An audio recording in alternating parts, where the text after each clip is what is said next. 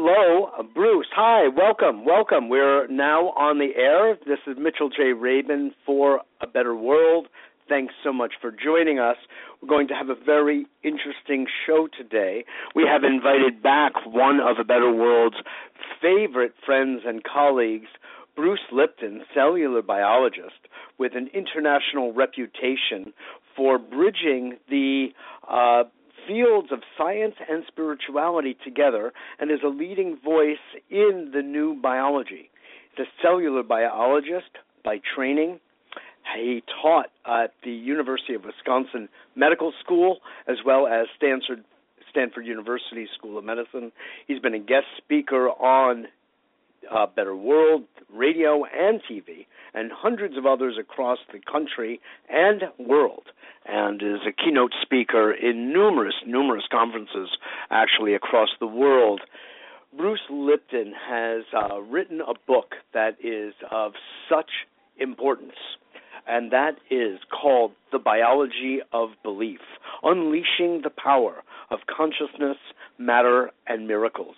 It's now in its 10th anniversary edition, and we are celebrating that today on A Better World, and we'll be speaking about the fundamentals of the book, the breakthroughs that Bruce Lipton has brought forward to the national and international scientific communities, and let me put it this way, the thinking communities and the feeling communities, people who are really interested in opening up the space and the inquiry into what are genes anyway? What role do they play in our lives?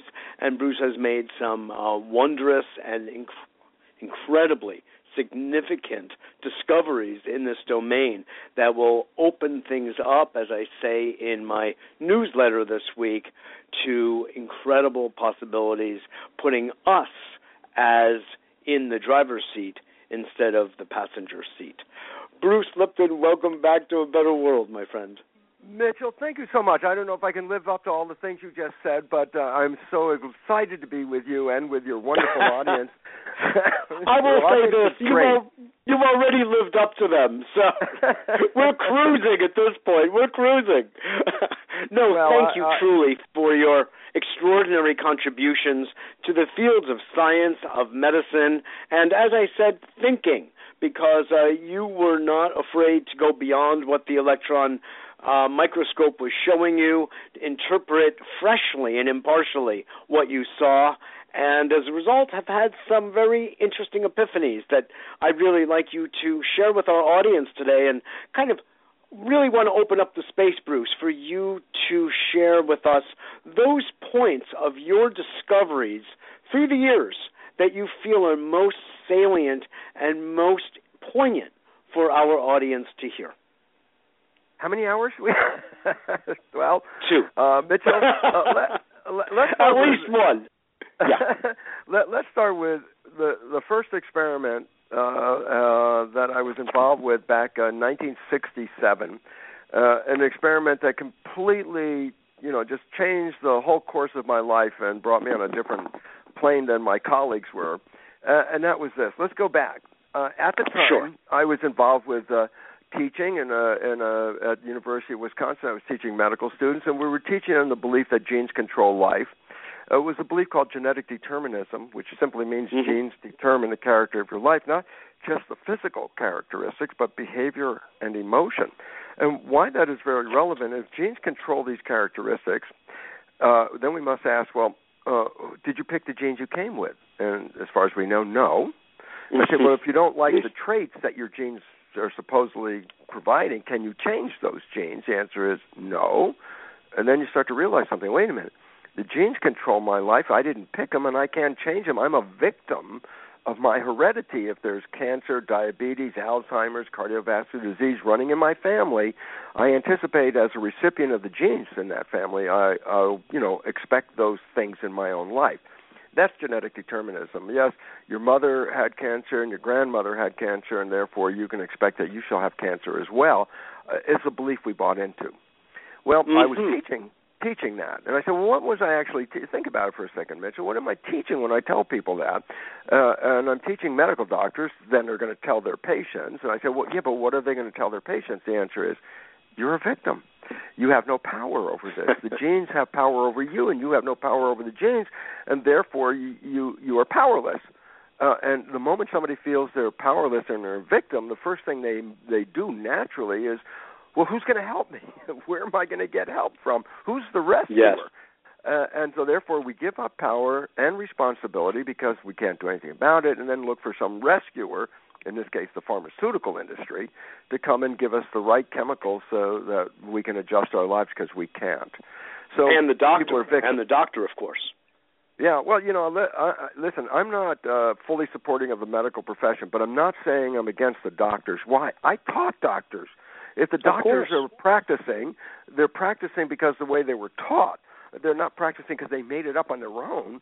So if you want to, if I have a problem with the industry, it's not with the practitioners.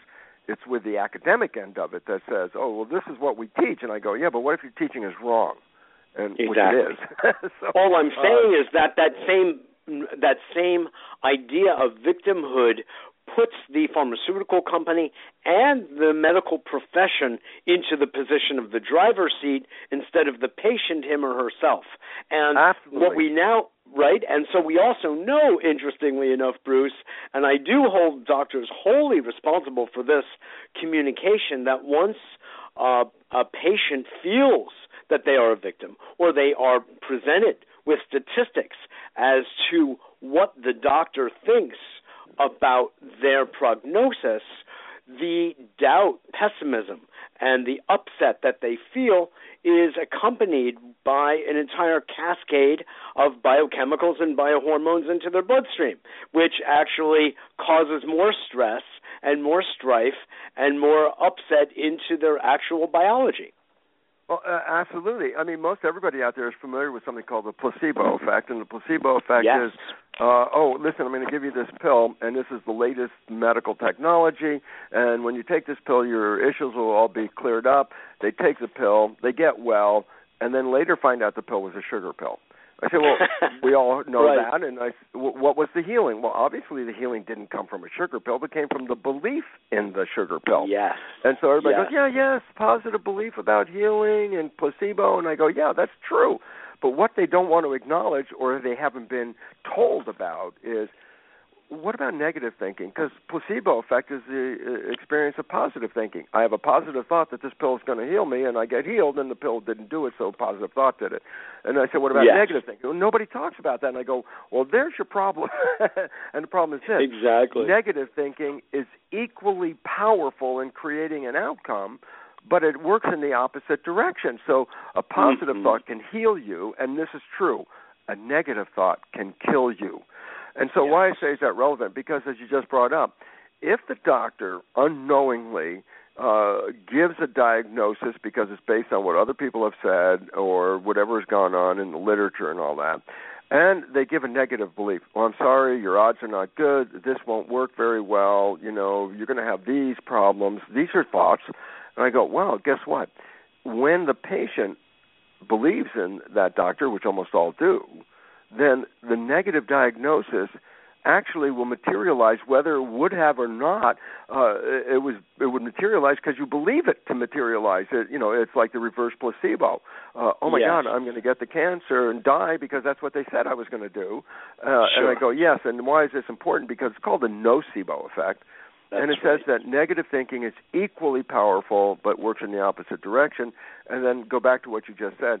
A diagnosis is generally not a very positive outcome for most people. Yeah. And I say, will they naturally have experienced this? And I say, maybe not at all, but they will now. Because once the thought is put into their head from a professional, then the professional thought is what takes over their biology, not their own wishes and their own desires. They give up their power to buy the belief of the professional. Well, this is one of your great contributions, really, is understanding, and I would like you to elaborate on it, is that effect of the belief system on the life of the cell. And this is really, at the time you came up with this, some years back, Bruce. You were one of the most articulate voices about this. Now, let's give credit to the body of psychosomatic medicine. A lot of it doesn't really originate with Freud, but he, in the more modern times, can reasonably lay claim to a lot of it, in the work of Franz Alexander as well, of understanding the role of the mind, thought, and emotion on the physical body. But you articulated it in a way with real biology and biochemistry like no one else has actually done. So you could go back to Hippocrates, and it was understood that the role of the mind was quintessential in the role of health. But let's not go back that far. Let's go back 500 BC, and the Buddha. Okay. The Buddha said, "There you go. What you think, you become." And it's interesting because now, 2,500 years later, the absolute leading edge science says the Buddha was exactly right. And it's right. Exactly right because there's scientific reasoning behind it. And I had the opportunity of seeing it back in 1967. And I was cloning stem cells. And stem cells are the equivalent of embryonic cells in your body. And you have to have stem cells because every day you lose hundreds of billions of your cells normally. They just die of aging. Hundreds of billions. That's a number that's extremely large number. And, extraordinary. And if you didn't have stem cells, you would die after a certain number of days. If you keep losing 100 billion cells every day, it's a downhill run from there. But stem cells are in our body. These are like embryonic cells, and they replace the dying cells every day. So I'm growing stem cells, but I'm not growing a whole bunch of them. I actually put one stem cell in a culture all by itself. And then it divides every 10 hours. So first there's 1, and then there's 2, and then there's 4, 8. It keeps doubling. After a week, I have 50,000 cells in the Petri dish, 50,000 of these embryonic-like cells. Most important point, they're all genetically identical because they came from the same parent. So they all have 50,000 genetically identical cells. But what blew my mind and changed my whole life was this simple experiment. Cells grow in culture medium. I say, well, what's culture medium? Well, it's a synthetic environment that I create. I say, in your body, cells live in fluid. Cells are like a fish. They live in an aquarium. So that's why when you cut yourself open, all the liquids run out because it's cutting the aquarium open. I say, well, what are the fluids that are in the body? Well, it's derived from the blood. So I say, well, if I want to grow like chicken cells, then when I put a cell in a culture, I have to give it the environment it has close to it experienced in the chicken.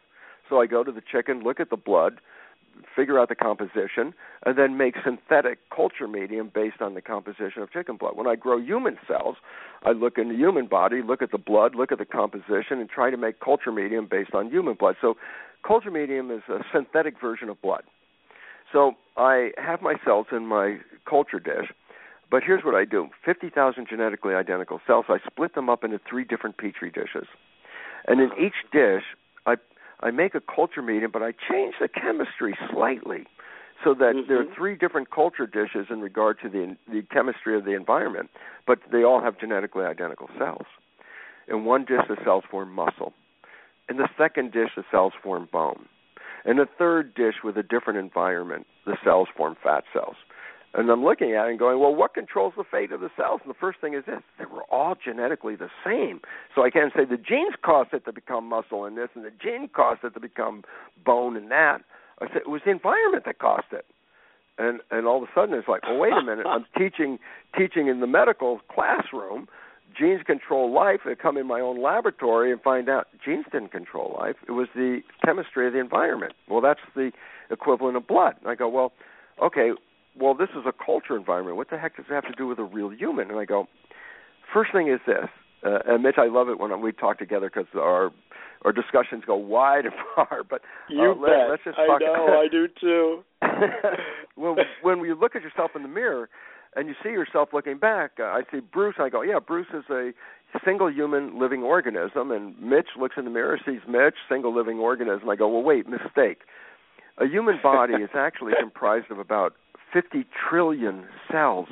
The cells are the living entity. Those are the individual units of life. When I say the word Bruce, that's a name for a community of 50 trillion cells.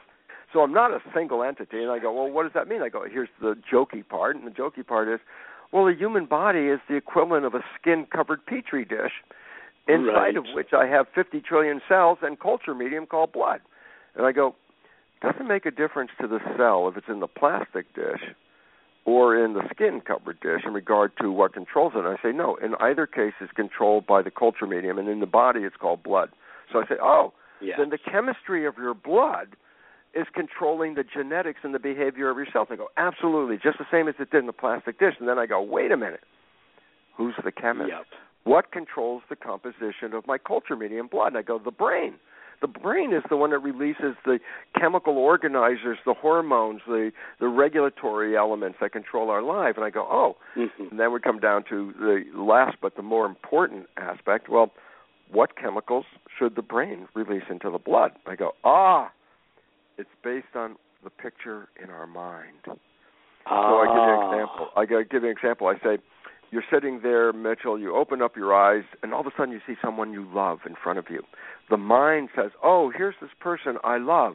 Well, love releases some wonderful chemicals into the blood. Yes. Dopamine, pleasure. Yeah, when you're in love, you feel in pleasure. And I say, oxytocin, bonding. I want to bond with that one. One of my favorites, Bruce. Isn't it a snuggly one? That's a good one.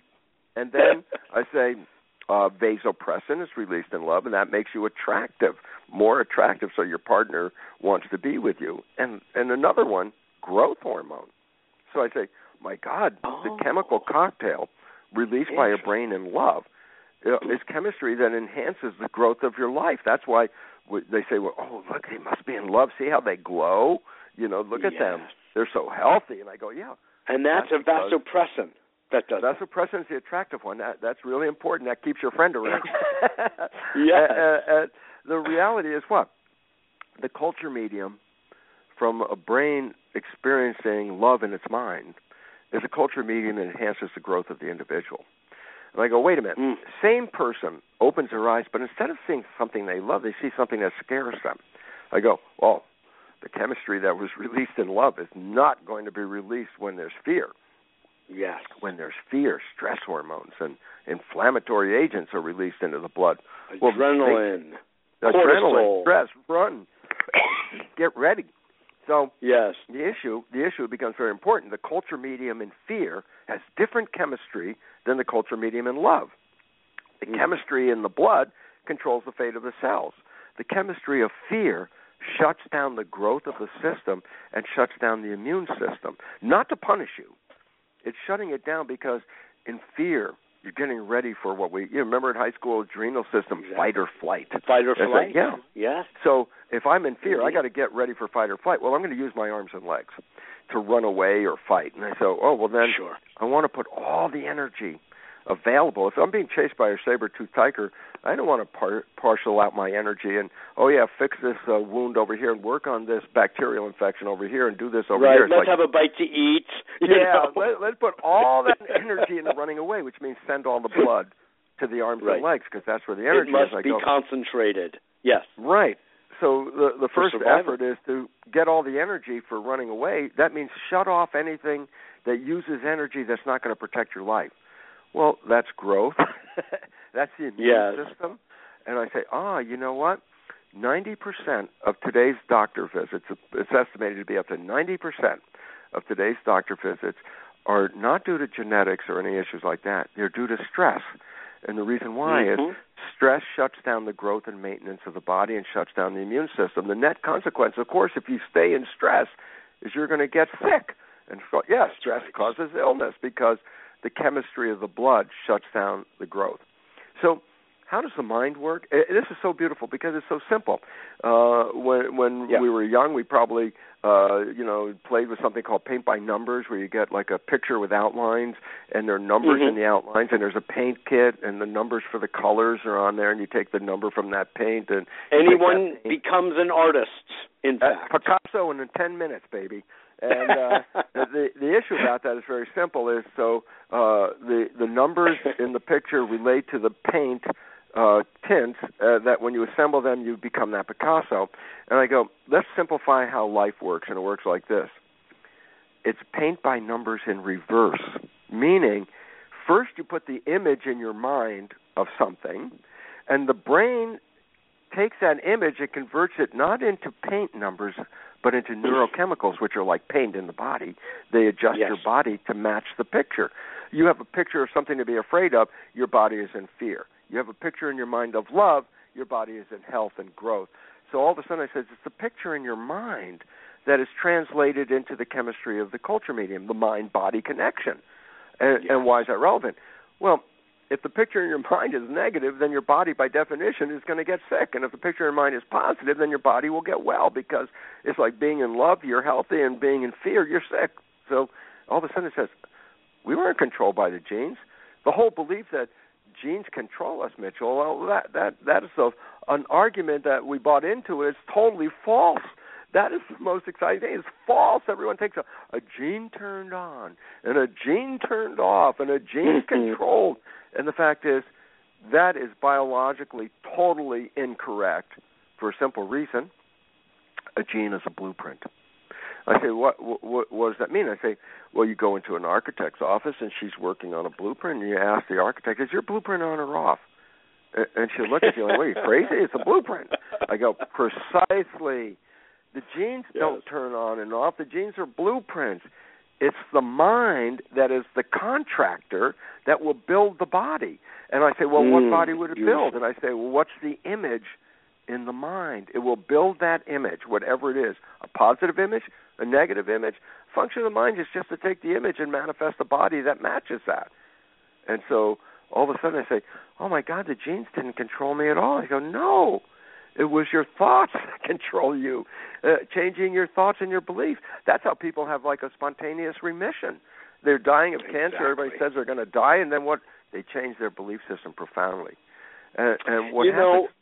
Yeah. You're reminding me, Bruce. I'm sorry. If I may, just interject this. No, please do that. You're reminding me of the work of God. I just had their name. Stephanie Simonton. Back in the 70s, I came across this work at an American Psychiatric Association conference that I attended as a young and budding holistic psychotherapist in 1979. And I attended this conference, and at first I thought it was going to be a bit stodgy, and in general it was. However, there were the Simontons, a married couple, that were using, not paint by numbers, but it may as well have been, they were using drawing as a means of imagining a cancer being overcome in a patient's, in a person's body. And through this art therapy, if you will, by seeing an image, just as you're saying, and then watching it disintegrate through a series of drugs, these people noted a remarkable and statistically significant change in their health and freeing themselves from cancer. So that is just some work that is real world that has been going on really since then, probably since the 60s, but certainly the 70s, that has been not that well known, not as well known as it should be. But your work, again, is helping to provide a scientific, biological understanding of the phenomenon. So you're probably aware of the That's precisely it. Mitchell, that's precisely, and that's how simple it is. And then it gets complicated at some point, not because the biology is complicated. Biology is simple. What's complicated, I think, is our understanding of the mind. And I use that word, the mind, because we have different interpretations of what that really means. A lot of people have I have a mind. And I go, well, first of all, your mind is comprised of at least two different elements that have different functions and learn in different ways. And this becomes the conflict. Because I say my mind, I say, well, which part of your mind? I mean, the conscious mind or the subconscious mind? I go, well, what's the difference? And here's what the difference is, because without knowing, what's that? Yeah. I said everything's the difference. Well, it is, because if you don't know what the difference is, then you're going to confuse the whole. This is like the instruction book. Right. The instruction book is there are two minds. The conscious mind, the latest evolution of the brain, is right behind your forehead. It's a part of the brain called prefrontal cortex. That's where you as an individual reside. You as a spirit, you as a source, you as an identity is in this prefrontal cortex, the latest evolution of the brain. the conscious mind is about 10%. The remaining portion of the brain, 90%, is subconscious mind. I say, okay, what is the difference? And this, if people get this, they will have control over their lives. If they don't get this, they're completely lost. So here's what it is. Mm-hmm. The conscious mind, by its definition, is creative. And that's the unique part that makes humans so different than other animals. Other animals are reactive to the world around them. Stimulus, response, stimulus, response. Humans, between the stimulus and the response, have an opportunity to be creative. So I have a stimulus, but I don't have to do the same response. I can create something. So that gives us a freedom that other animals don't have, creativity. So if I ask you, hey, Mitchell, tell me what you really want from your life. By definition, that's a creative answer because you're looking for question and answer, yes. Yeah, this is what I want, but it's not here, but it's in the future. So I say, oh, well, then the answer to the question of what do you want from your life, by definition, is a conscious mind solution because it's creative. And I say, oh, yeah, yes. I want this, I want that, I desire this, and I say, oh, so simple line. The conscious mind is creative, and it has your wishes and your desires, your aspirations for life. I go, relevance? All those things that you really want, that you really are looking for, are beliefs and desires and wishes stemming from conscious mind's creativity. I go, okay, well, what's the other mind? Oh, subconscious mind. I say, is there anybody in there? Well, first of all, no. This becomes a problem, especially when we keep trying to talk to our subconscious mind, asking it to change. It's like, well, there's nobody in there, so you're wasting a lot of time talking to it.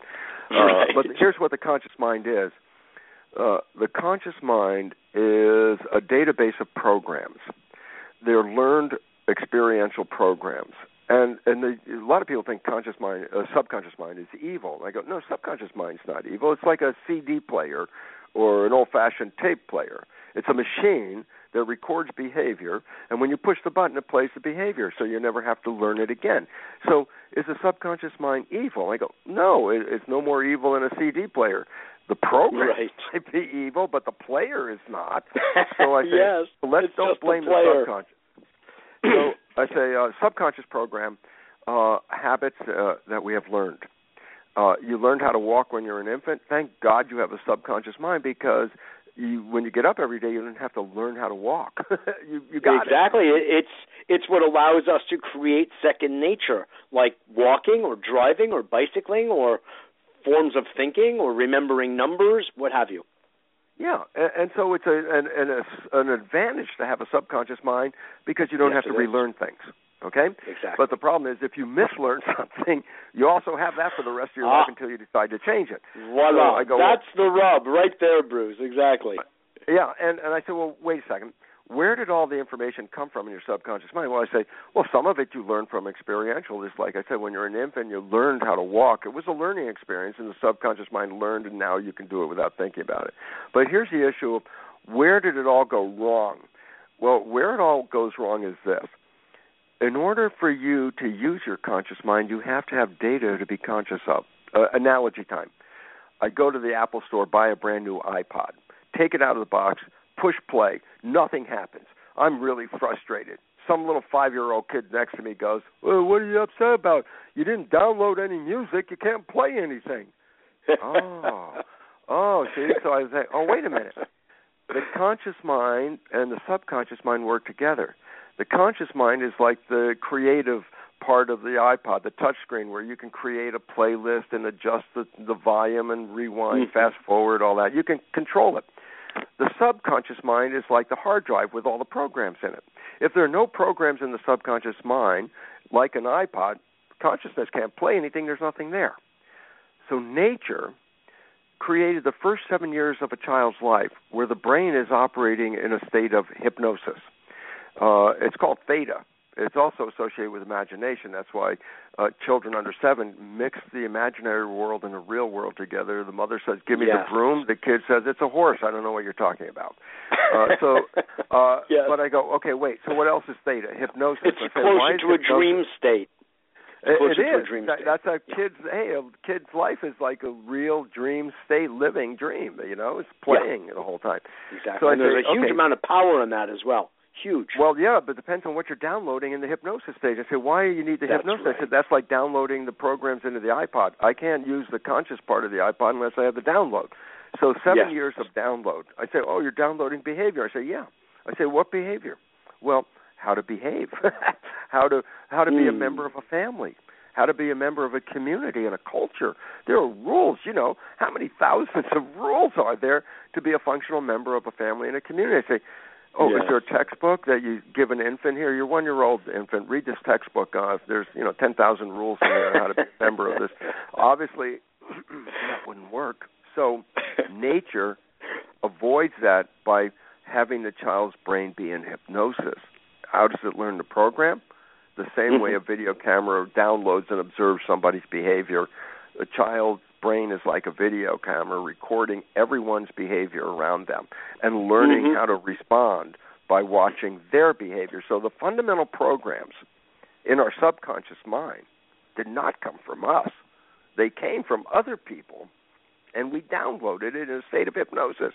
There's a problem with that, meaning, well, the programs you're downloading, are they good for you or bad for you?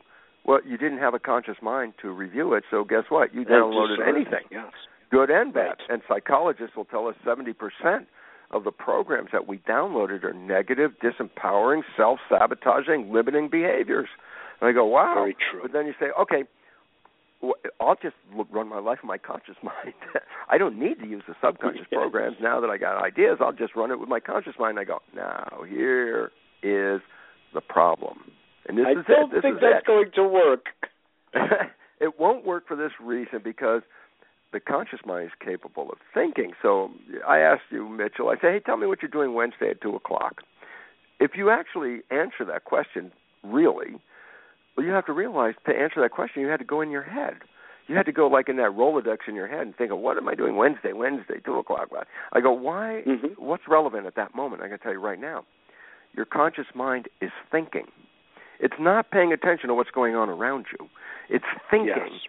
And I say, well, does that mean just because you have a thought, everything you're doing stops? You're walking down the street, you have a thought, you stop in your track, complete the thought and say, okay, let's continue walking. I go, no.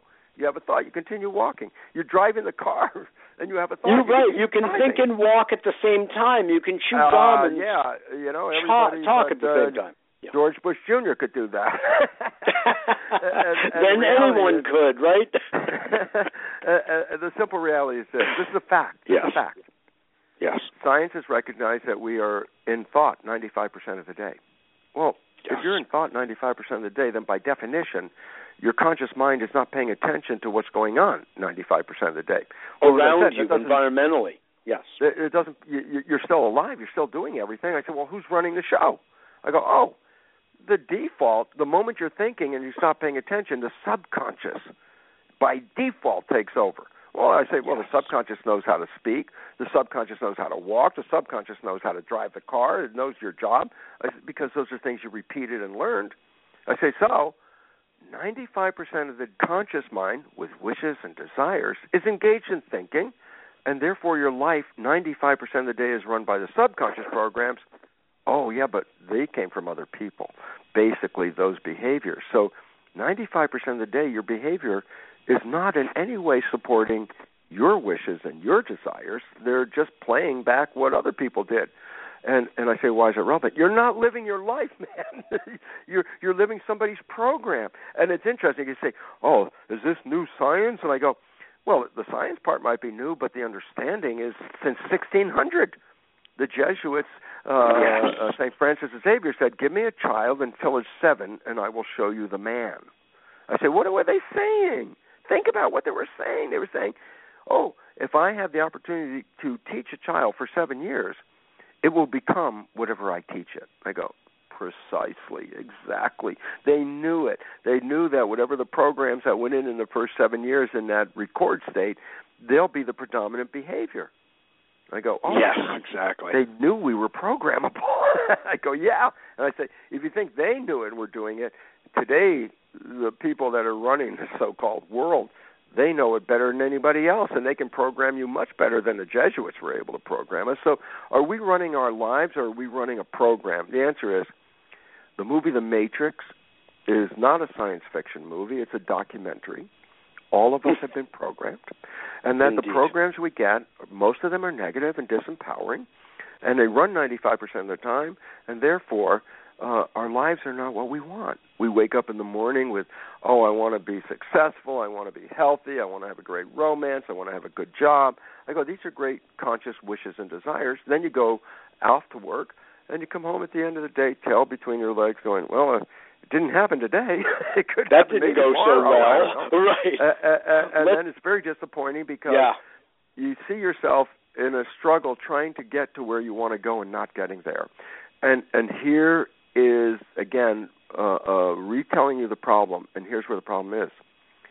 You are running your life 95% of the time with the programs. I go, yeah, but when I'm running my life, why am I running it with these subconscious programs? The answer is conscious mind's busy. I go, that means that when I'm playing my subconscious programs, my subconscious mind's not seeing it. I go, yeah, that is where the problem comes from. Because your conscious mind's engaged in thinking, whatever's playing while the default's running, you're not aware of it. Mitchell, I give this in my lecture, and most people are familiar with it, so I like to use it as an example. I go back to when you were younger, you probably had a friend you were very close to, and you knew your friend's behavior very, very, very well. And you happen to know your friend's parent. And one day, you start to see that your friend has some of the same behaviors as their parent. You get very excited, You want to tell your friend, hey, Bill, you're just like your dad. And as soon as you tell Bill he's just like his dad, he's the one that goes ballistic and says, how the hell can you compare me to my dad? And how could everyone you do laughs. They all laugh because they're familiar with it. And I go, this is a profound story. Why? Everyone else can see that Bill behaves like his dad. The only one who doesn't see it is Bill. Explain that. And I go, yeah, I can explain it simply. 95% of the day, Bill's conscious mind, who is Bill, is thinking, therefore not running the show. He defaults to the subconscious, but he's the one that doesn't see it because the conscious mind's busy. And therefore, the playing of the behavior while his conscious mind's busy is invisible. And so when somebody says, hey, you're just like your dad, he's like, what are you talking about? I'm not like my dad. But the reality was 95% of the day he was, but Bill didn't see it. And then I go, okay, profound point number 2, and I want all my listeners to hold on for a second because here it is, profound point number 2. We are all Bill. Every one of us is playing programs 95% of the day. The programs are based on the experiences that we learned in the first 7 years. These experiences were behaviors acquired from other people, so their behaviors are playing, but we don't see it because the conscious mind's busy. And I say, even though that happens, sometimes we do see it. Sometimes we go, oh, my God, it was just like my dad. Oh, my God, it's just like my mom. It's almost an embarrassing moment. And that's infrequent when you catch it. But it's like that almost all day long. And I go, exactly. Why? No, this is it's such a critical point to understanding, because when we see that, when we have that level of insight, Bruce, we actually become a modicum freer from that behavior, and we can, at least we're in the position of saying, yay, I like that behavior, that's a good part of my father or my mother, or, oh my God, that's a part that I never liked in them, and therefore I wouldn't, and others wouldn't like it in me, and I'm going to root it out, Well, at least so we're it. at least it's good. Positioned for choice. Yeah, if you see it, Correct. That's really good. But as I said, most of the time we don't see it. Most of the time we will. Yeah. Yeah. So basically, the story of the Matrix is true. We have been programmed for 7 years. But the programming, and psychologists, as I mentioned, say almost all of that programming is negative and disempowering. And then I say, yeah, but unfortunately that program runs 95% of the time. And then we really, and we don't see it. And therefore, look at the world that we have. Look at the world that we have today. It's largely, I mean, if you said, who says they want to grow up and be a murderer or part of a group that's going to behead people? I don't think anybody would say yes, and every Billy's hand goes up. I don't think so. I think people say, I want to live a good life, and I want to make my friends and my family happy and proud of me and all of that. But then the subconscious kicks in. I mean, I'm being very simplistic about it right now, but that's pretty if you basic. Look at the world, this is a result. That's very basically exactly what's happening right now. And it's very interesting because, as we said, this is the Matrix. We have been programmed. Yes. And then I say, here's an interesting thing. I say, in the movie The Matrix, they had an option to take either of two pills, a blue pill or a red pill. Yes. And they say, well, what if you take the blue pill? Oh, well, when you wake up, you're back in the same program, and life is exactly the way it's always been. And I say, yeah, but what if you take a red pill? And they say, you get out of the program. But they never really go into, so what's it like to be out of the program? And now I love it because my more recent book, The Honeymoon Effect, goes into that and it says, what we now know is that when you fall in love, like the kind of love that head over heels love, the kind of love, just think about it this way. Your life is struggle. You meet this one person, and 24 hours later, it's like, oh, my God, it's the most beautiful. Life is so great. I love being alive. This is heaven on earth. I got this great love. Everything's great. And I go, wait a minute. Up to 24 hours ago, life was a pain-in-the-ass struggle. Now it's heaven. What the heck happened? And the answer how did it change so radically? and it's beautiful because science has found the answer. And the answer is, when you fall in love like that, it's the equivalent of taking the red pill, meaning that because most of our lives, every average person, 95% of the life is coming from the subconscious because we are thought 95% of the time. It turns out when we fall in love like that, we stay mindful, not knowing we're doing it, but meaning we don't go into a lot of thought. I go, why not? Because, well, everything you wanted is in front of your face. Why would you go and travel in your mind when everything you wanted was right there? So we stay mindful, meaning every decision that we're making when we're being mindful is not coming from the program, but it's coming from conscious wishes and desires. And I go, then what happens when two people are not playing programs but playing wishes and desires? I go, they manifest wishes and desires. They manifest heaven on earth. And I say, how'd they do that? Because they're not playing the program. So I say, that's called the honeymoon. And then people say, but the honeymoon doesn't last. And I go, and the reason is simple. Because no matter how much you want to stay mindful, there's a period where you still have to go, I still got a job. I still got to pay the rent. I got to fix the car. I got chores. And I go, why is that relevant? Because as long as you stay mindful, the honeymoon is between you and your partner is both a creative state of creating wishes and desires, manifesting heaven on earth. But the moment you start thinking, then realize this. Your conscious mind gets engaged in thought.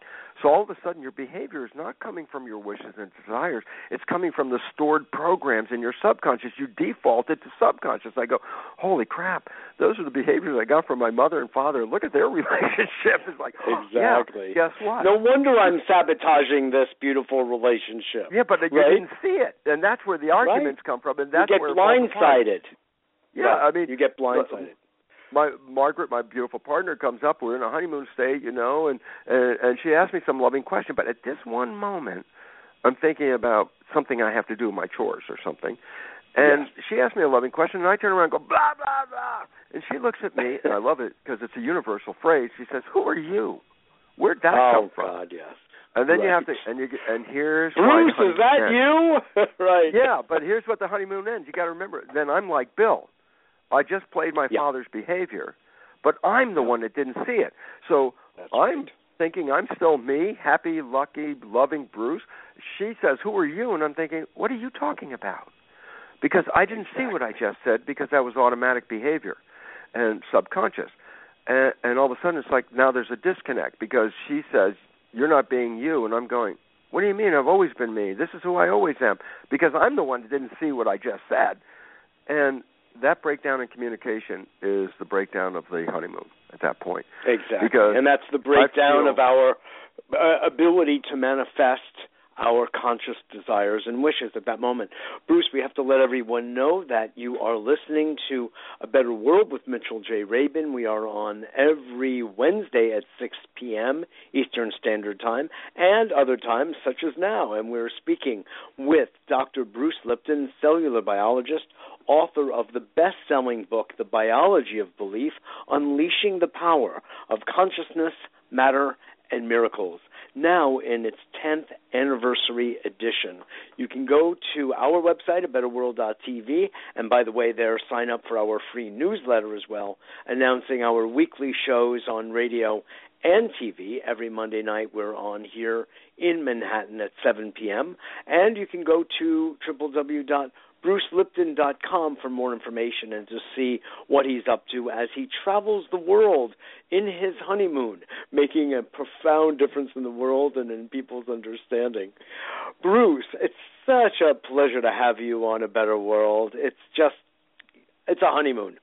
Hey, Mitchell, I just want the audience to know that Mitchell and I met, what was it, 1995 now or something like that? That was 95 or 94, one of those, yeah. Yeah, something about 10 years even before the book came out. And it was wonderful because when we had our first discussions, Mitchell, you were just like, oh, wow, this is really interesting and significant. You put me on the air. And so we were together 10 years even before the book came out. And I'm so happy and proud to announce now 10 years after the book comes out, we're still great friends. And I so appreciate you, Mitchell, because since thought and knowledge is really where the power comes from, your program for 20 years has been bringing new thought to the public. And to me, this is where evolution comes from. And your audience, I'm very honored to have your audience because your audience are the people that are thinking outside of the box. And it's really critical at this time because the inside-the-box thinking is creating the world situation which is not sustainable and we're going extinct. And as Einstein said, you cannot solve the problems with the thinking that created the problems. Consequently, the problems we face today will not be solved by continuing doing more of the same, but by seeking new knowledge and a new way of life. And so I want to, at this moment, as doing all this, is to thank you, Mitchell, for 20 years of offering the public self-empowering knowledge that can help us evolve.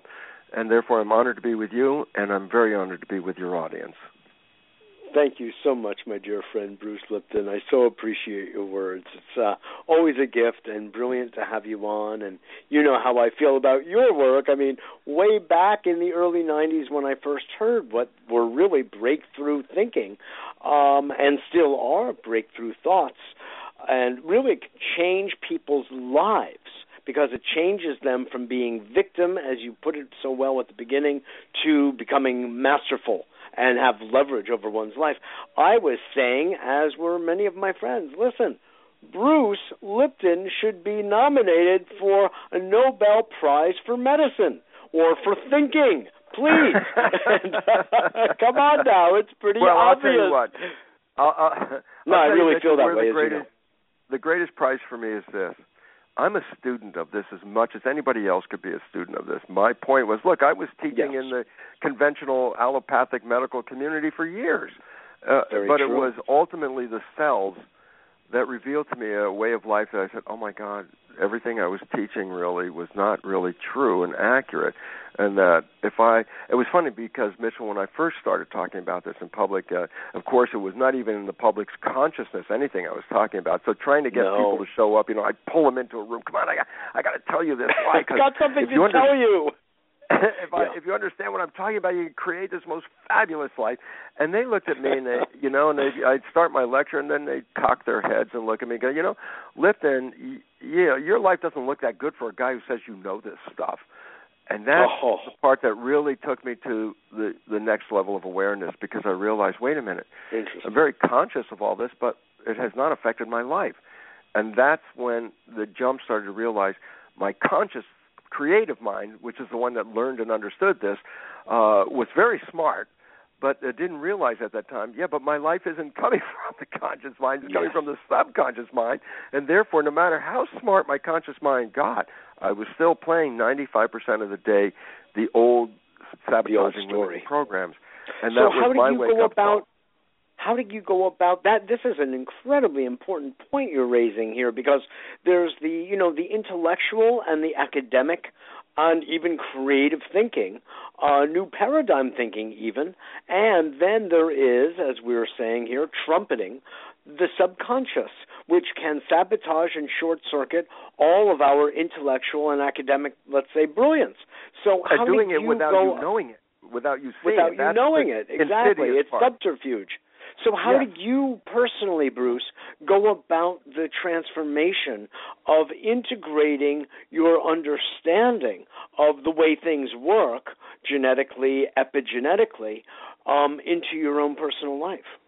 Well, the first wake-up call around that time where I started to realize, well, how come my life is not matching my conscious awareness, was I started to recognize that subconscious beliefs were really running a system and more powerful. I said, well, what are the subconscious beliefs? And I said, well, the first time I started to recognize it actually was while I was contemplating all this in my head. I remember driving my car, coming to a stoplight, and while I was at the stoplight, my mind didn't shut off. It was just, it was a litany of phrases and ideas were passing through my mind. And for a moment I said, wait, looking at my thoughts as a third party, looking at it and going, wait, these thoughts that you have, oh, this won't happen, I won't get there on time, this probably won't work. I'm thinking, oh, my God, all the thoughts I'm sending out are these things that will interfere.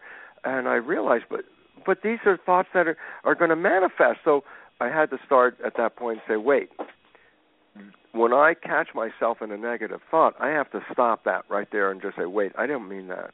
I want the positive side. So it was, and by every time you catch yourself and start to, fix where you were catching yourself, you're making a new habit, if you think about it, because every time the thought comes up, you say, I don't want this thought, and you go somewhere else. The brain learns from habit. So at some point, if you keep repeating it, then that thought that was misdirecting you, even before it manifests, it will start to come up, and then the mind will say, no, when you ever have that thought, we always cancel it, so the mind cancels it. And guess what? Yes. You start eliminating it. And we start living these programs, and I said, what are the programs? Well, for most people, this is difficult for a simple reason. The program started in the last trimester of pregnancy. Your personality apparently was nearly 50% developed before you were even born based on the chemistry of the blood coming from your mother's brain, which is responding to her world. So your behavior was really being affected then, but all the way through first 7 years. So I say, oh, okay, what program did you get when you were 1 year old? And you go, I have no idea what the program was. I was 1 year old. I don't know anything. Sure. I go, Sure. I say, so you mean I have to go to a psychiatrist or a psychoanalysis system to understand my program? Hypnotist. I go, let me save you a lot of time and a lot of pain in the ass for this reason. 95% of our life comes from the subconscious. The point is simple. Our life is a printout of our subconscious programs. I say, what does that mean? I say, look at your life. Anything that you like and you love and it comes into your life, it comes in because you have a program that allows it to be there. In contrast, and this is the one I want people to understand, anything you work hard at, put a lot of effort into, anything you struggle over, sweat over, why are you working so hard to accomplish that? The answer, inevitably, you don't have a program to support that. So I said, well, you don't have to go backwards in your life to find what your programs are. You're living your program. Just look at your life and say, the issues where struggles are almost inevitably reflect a program that will prevent you from going to your desired destination. So automatically I say, you already know what your programs are. You're living them. And then I say, well, you want to change these programs. And that becomes the part that, you remember you were doing all that stuff with the Simontons and all those other people about how do we do this? And the first thing is this. The two minds are not connected with each other in the sense that, if the conscious mind becomes aware, then the subconscious mind should automatically know that. Look, I was aware of all this biology, and my life was exactly the same life it was before until I had to do something different. And the answer is this. The answer is that our lives are actually these programs, and our conscious mind does not connect to the subconscious program. So I can read a self-help book. Oh, yeah, my conscious mind becomes super educated. Yeah, this is the right thing to do, and this is how I should do it. I can go to a lecture and go, yes, that person said exactly what I need to know. My conscious mind learned it because my conscious mind, being creative, learns from reading the book, going to the lecture, watching the video. The conscious mind can learn by going, I have an idea, and the conscious mind's changed. I go, and with all those changes in the conscious mind, did it affect a change in the subconscious mind? I go, no. And the reason is this. The subconscious mind is not creative. It doesn't learn that way. The subconscious mind learns primarily in two ways. The first, during the first 7 years of your life, was hypnosis. And after age 7, how'd you put new programs in? Habituation, repetition, doing the thing, repeating it. How many times did you have to say A, B, C till you could get to Z? Repetition.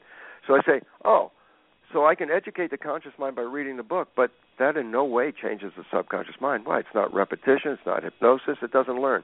As I said, the frustrating part is most people see a bad behavior they have and then get upset with themselves and then talk to themselves earnestly. no, don't do that again, you stupid idiot, and you're mad at yourself and you're yelling, and then you find yourself doing the same thing over again. That gets frustrating because it's like, well, didn't I tell you not to do that, mind?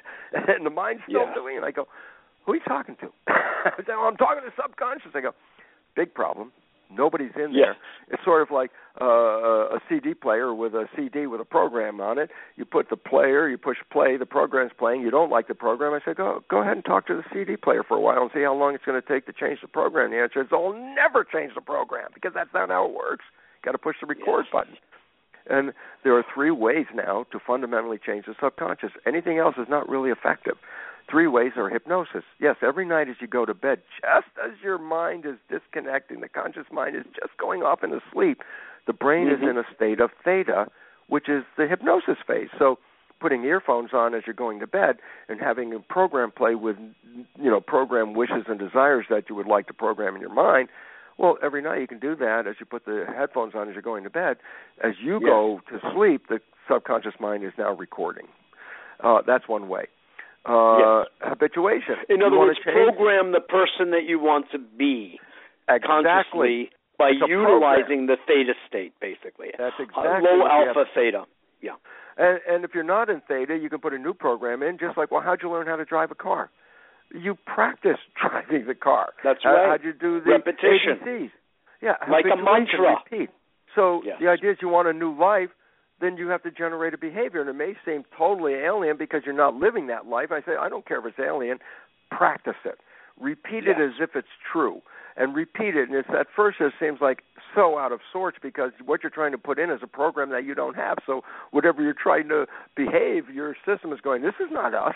I say, don't worry. Just keep repeating it because repetition.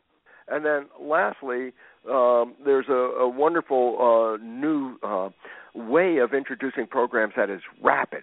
You can change programs in minutes. These are things called energy psychology, a whole bunch of different modalities of ways of engaging what's called superlearning. And with superlearning, you can download a new belief in 10 minutes or so and rewrite an existing belief. And it's amazing and necessary because, what was that? Invention is, necessity is the mother of invention.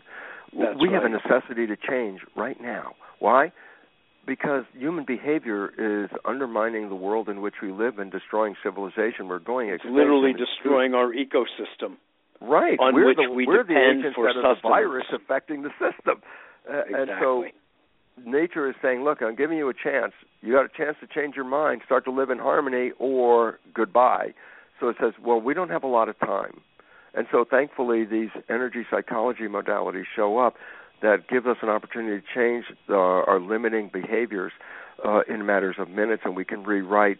And when we do that, it's the same as taking the red pill by simply this. If I rewrite the negative programs and put positive programs in its place, then what does it mean? It says, well, whether I'm being conscious or whether I'm defaulting to subconscious, I'm still going through the same direction. So you could put all the wishes and desires in your conscious mind into your subconscious, and guess what? You'd be living heaven on earth every day of your life, whether you're paying attention or not. So there's a wonderful resolution and a destination, and that is, if we take the power back, look at our lives, find what doesn't work, rewrite those programs to give us a positive outcome, then all of us could have a heaven on earth experience every day of our life for as long as we live. And that's what nature is calling on us to do. Change these programs because they're destructive. Let me add something here, Bruce. I really like to set historical context for some of what you're saying. So I want to just bring forward a couple of thoughts. One is that when you were saying that our current daily lives, you don't have to go on a search, on a manhunt into our early lives, because everything that got programmed then is manifesting, as you well put it, now. So I just wanted to give credit where credit is due. That thought was largely articulated by Fritz Perls in the formation of Gestalt therapy. And it wasn't that it started there, but he was a breakthrough thinker in that time of the really, I think, late 50s and early 60s. And that became quite a splash in being a counterpoint to the work of Freud and Jung, for that matter, of psychoanalytic thinking, Adler et al. So that's one thing. The other is another person that said that in the early to mid-'60s was Werner Erhard. And that became the basis of really, to some extent, the ontology of est, and then later the forum, and then what later became the Landmark Forum, and a kind of teaching and consulting that recognizes that who we are today is a function of who we were then, and that is a subconscious belief and program that got installed. And we also have to give credit to the early psychoanalysts because it was understood the profound role that mother and father play in our early development. And you've referred to 7 years a number of times, and I know you referred to the trimester, but I mean, I would really suggest that it's 8 years because it really began, I believe, and I think that there is science that shows that at the very beginning of the formation of the nervous system in the embryo, that it is responding to sound and it's responding to vibration. And there are some sounds and vibrations that are very, very good when the mother is being loving and cuddling and affectionate toward the little being growing inside, or she's being scolded by her mother because her mother doesn't really like the selection she made of her spouse or of the father of the little one, or what have you. You don't have enough money. You haven't done what I've told you, whatever the stories may be. So I suggest, and I'd love to hear what you have to say about it, that the effect of the parents in utero is having a profound effect really actually starting at inception, virtually the zygote, maybe a little bit more. Perhaps in the last trimester, the effect, of course, it only makes sense, becomes even deeper, but I'm suggesting that on a vibrational frequency level, sound level, it's actually affecting from the outset. Your thoughts? I have to agree with you with that, Mitchell, and it's really wonderful. That's why I love talking with you, because this is a very important point. Parents don't realize, because the new science is called epigenetics, that the environment is controlling genetics, and parents don't realize that they're acting as genetic engineers of their own child. Exactly. Their perceptions of the world are translated into chemistry, which controls the genetics and behavior of the fetus as it's developing. So this is really important for parents to recognize your thoughts are translated into chemistry that affect your biology and your genetics, but that chemistry in the blood crosses the placenta, so you're not just nourishing the child with your blood, you're feeding it information. That information via epigenetics can regulate the genetic activity of the child. So all of a sudden you realize, the attitude of the parents while this early stage fetus is developing are profoundly important in influencing the health and life of that child for the rest of its existence.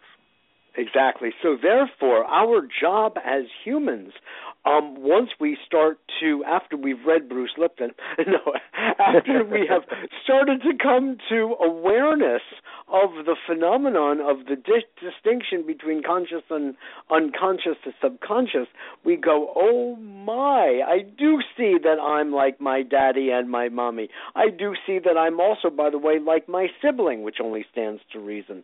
I want to be me, like the great song. I want to be me, Muppets or something. And so it's very funny, but it's also very real, because then we can in fact choose the values that we feel as adults we want to embrace. We can choose the means of integrity by which we want to live. We can choose our own interests in music and dance and culture.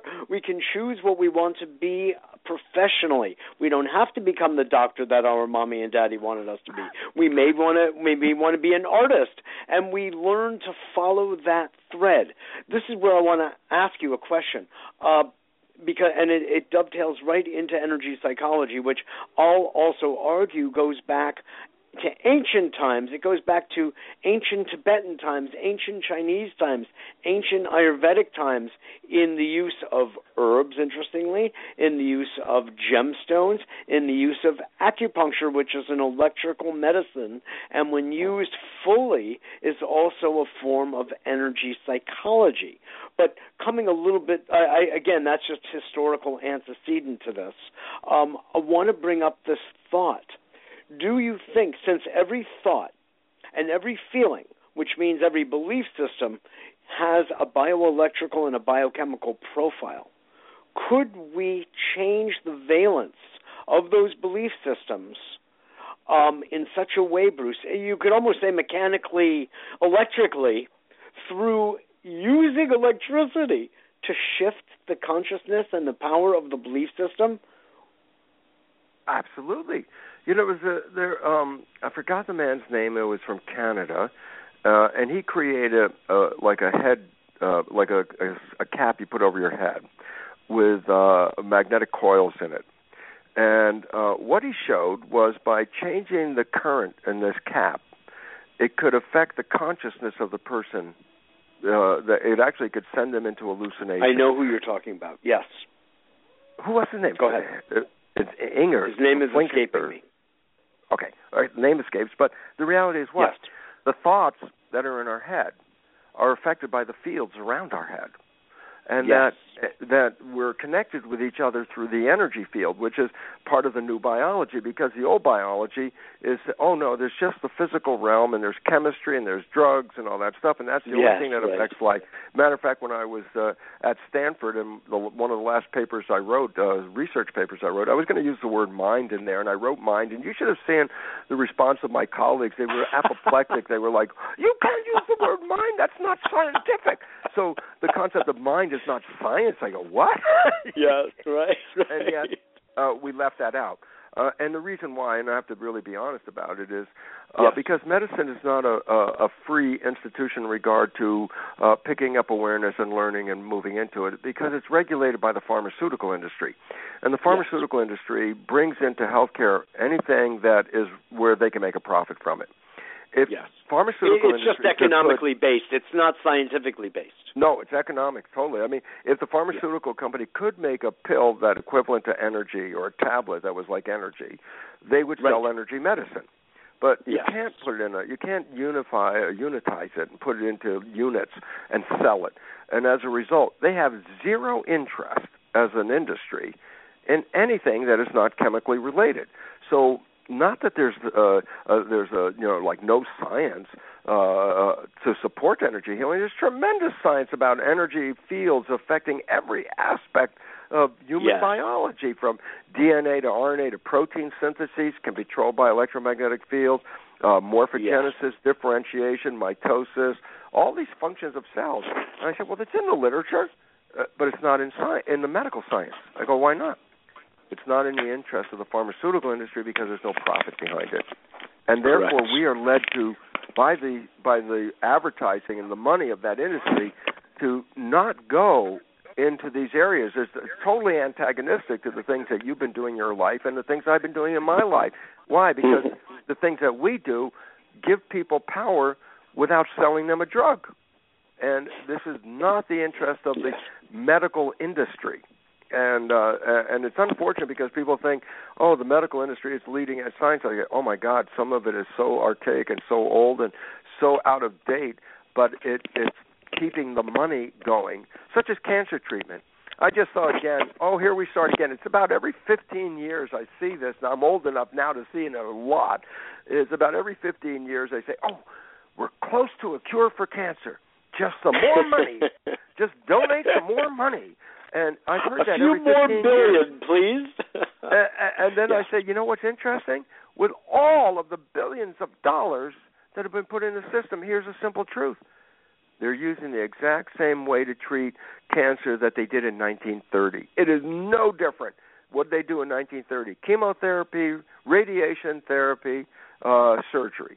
I go, they're still doing that. And I go, with billions of dollars, we're still back with the old 1930s technology. It's amazing. Money. It's amazing. Money, It's all money. But let's go back. I very much appreciate that, and we spent a fair amount of time, maybe inordinate, on this show describing the distinctions in medicine and big pharma and what's useful and practical and effective and what is just business as usual. And we do a lot to educate our audience here, Bruce, about making these discernments. And they're important because, as you said before, there are a whole lot of doctors out there who went into this field to really help people, and they're not given the tools to do it. I quote the psychologist Abraham Maslow all the time, been saying that if the only tool you have is a hammer, you'll tend to see the world as nails. So yes. If you're a doctor and you've been taught in medical school that you either have a scalpel or a pill, guess what you're going to be prescribing? So it's almost, no pun intended, dogmatic, and dog eat dog as well in that domain. And it's the exception of the brilliant and the deeply compassionate doctor, of which there are so many, that says, wait a minute, I've been programmed. And I think there's a whole lot more, and the scientific literature so powerfully supports the role of nutrition, the role of the mind, the role, even psychoneuroimmunology, is just actually that's one of the medicine's greatest triumphs in recent years, that it's formally recognizing the relationship between emotions, psyche, and the immune system. God bless them, Yeah, well, it's interesting, Mitchell. I talked with one of my students who he's been a doctor for 30 years. That's how long ago I was teaching in medical school anyway. Yes, and it was interesting because when we were having a conversation and the word healing came up, he said to me, Bruce, in 4 years, while I was a student at the University of Wisconsin School of Medicine, in all the courses I took in 4 years, not once did the word healing become part of the program. Never. And then I said to him, well, aren't you a healer? And I want you to listen to what he said, because it's like, oh my God, I got it. You ready? I said, aren't you a healer? He says, no. I said, well, what do you do? And this is what he said. He said, my job is to help people maintain lifestyle. I said, what does that mean?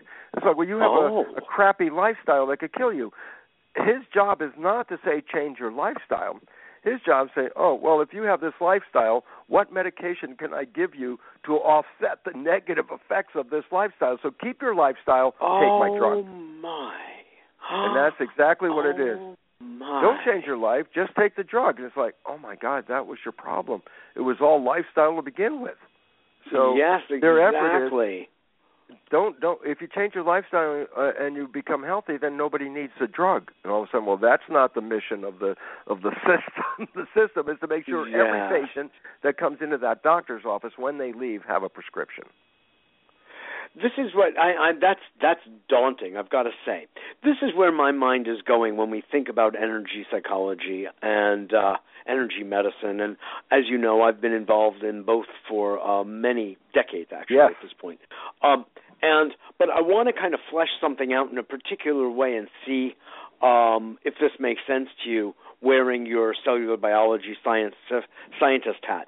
And that is, let's say that a certain thought, I am not lovable, I am not worthy, those I feel are very much at the base of the human psyche. And why 100%, is a whole baby. other right? Okay? I'm not going to go into the whys right now. But let's just say each of those sentiments have a measurable charge, an actual electrical charge, okay? Let's just call it a 5 ohms, okay? What if we were to administer the opposite of it? And I like to say we make a person a big fat 0. I'm kidding. So we administer a -5, and it does bring them to 0 on the emotion scale of discharging, decharging, neutralizing that negative imprint program from way, way, way back when. Well, is that this is what so critical. We're doing? Mitchell, this is a critical point for this reason. Yes. When parents are raising a child, they want the child to conform, okay? So a parent behaves like a coach on a team. Think about it this way. A player's not performing well, and the coach says, look, you don't deserve this position here. You're not that good. Who do you think you are? And it says that. Well, the idea is that this person on the team is conscious enough to know, oh, the coach is saying that because I'm not really doing my best, and he's trying to get me to do better. That's why he says these things. I say, great. Now I say, yeah. But when a parent acts as a coach to a kid under 7, then we have to realize this. Consciousness of the child isn't working. The child is just recording directly what the parents say into the brain. Oh, you're not that smart. You're not that lovable. You don't deserve things. You know, whatever. You're not good at this. You're a sickly child. Right. They're saying these things like a coach trying to needle the kid to do better, but unaware that the kid is not thinking in that fashion. The kid is just recording. Oh, okay, I'm not deserving. I'm not lovable. I'm not worth I am in recording mode. I am in recording mode. That's right. And so when they record, all of that is negative because they didn't see, there wasn't the consciousness to see what the positive aspect was about. So why am I bringing it up? Because as you brought up, most of the programming critical of ourselves is that built into our subconscious. And I go, well, why is that relevant? Well, if your subconscious is running the show and you are critical of yourself, then by definition, you don't love yourself. Because if you love yourself, you wouldn't be criticizing yourself so much. And then I say, well, what's the issue with that? And I say, well, if you, in your mind, don't love yourself because of these programs, and someone comes up and, you know, and you get close and they say they love you, and then you think, well, obviously they have no quality control because I can't love me. How the hell can they love me? And the fact is this, we will sabotage any love to prove the subconscious mind's belief that I'm not lovable. The only way I can prove I'm not lovable is to, stop any interaction that could lead to sabotage a good relationship, for instance. Absolutely, and then you conform to the belief system. And the fact is, if we're all looking for love and then we try to get it and then the subconscious cancels it, then we see, oh my God, we are so critical of ourselves that we cannot experience love even if someone comes up and wants to love us. And here's a secondary consequence of that, because what is the consequence of not being loved? Well, you're being left out of the community. And then your mind is going to go back and say, well, geez, I'm not part of the community because nobody loves me. Not the fact that they don't love you, but every time they come up and try and love you, you push them away because I am not lovable. And I go, well, and this is like the sneaky part. You ready? People will go in their mind, their database, their little Rolodex. When did I get love? When did people love me and my family? Almost inevitably, most people will go, when I was sick, my parents were much more attentive to me and they loved me much more. Yes. And I go, so the subconscious mind is working out the detail. You want love. Oh, you got love when you were sick. Oh, okay. The subconscious mind will create illness. And it creates illness for what? Seeking love, not because it wanted to be sick. Seeking attention. A lot of illness comes from that. Absolutely. I'm so glad you brought this. Is a very important point. And the subconscious works literally. That's another point that I think is very important. The subconscious in itself is not the imaginative part of our mind. No, that's conscious. That's conscious. Right, mind, not that's conscious. So the subconscious takes, so when you say something like, that experience or that person makes me sick to my stomach, guess what the subconscious hears? And literally it begins to somatize that language. So I would like to also add to your brilliant thesis, proven, by the way, about the power of the image in the mind, Bruce, is the power of the language in the mind as well. You're dealing with both image and word, and they are, pardon the old expression, but made flesh, Well, that's exactly it. And if we own that reality, then it says, well, if you want to take control of your life, you don't do it through drugs and chemistry and surgery and stuff like that. You do it by what? Changing the image of your mind. And that's where healing comes from. And the language and the story that you tell about yourself. Well, that's certainly creating an image as well when you interpret the words yourself. Right. Very true. Yeah, Very true. people are very powerful but have no knowledge of it, and the issue is they don't even have knowledge that they're the ones that's shooting themselves in the foot.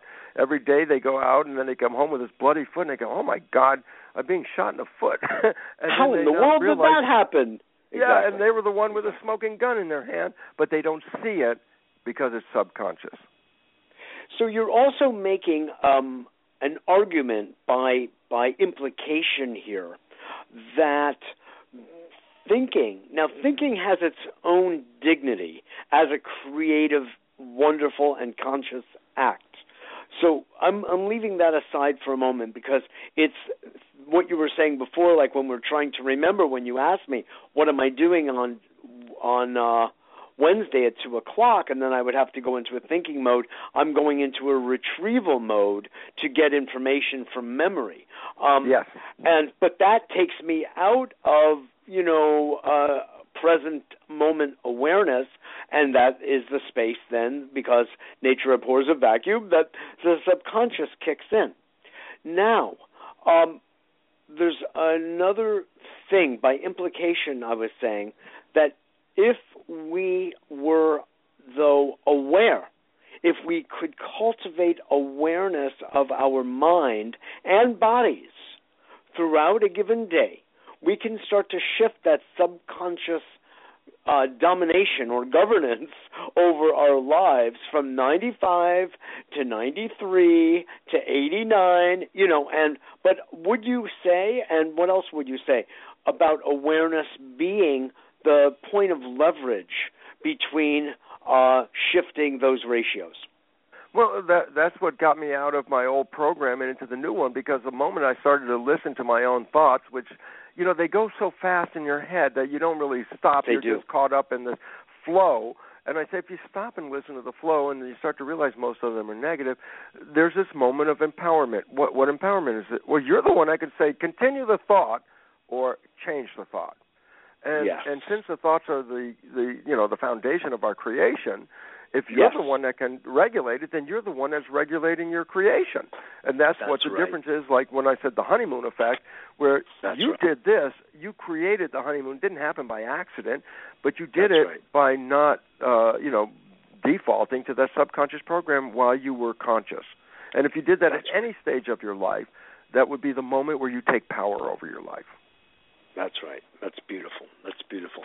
So, that's where the ancient practices that have been modernized in some pretty interesting ways, like meditation, like Tai Chi Chuan, things that slow down the frequencies of the brain, create brain coherence between the two hemispheres, and, of course, the wonderful work of HeartMath of talking about creating heart coherence.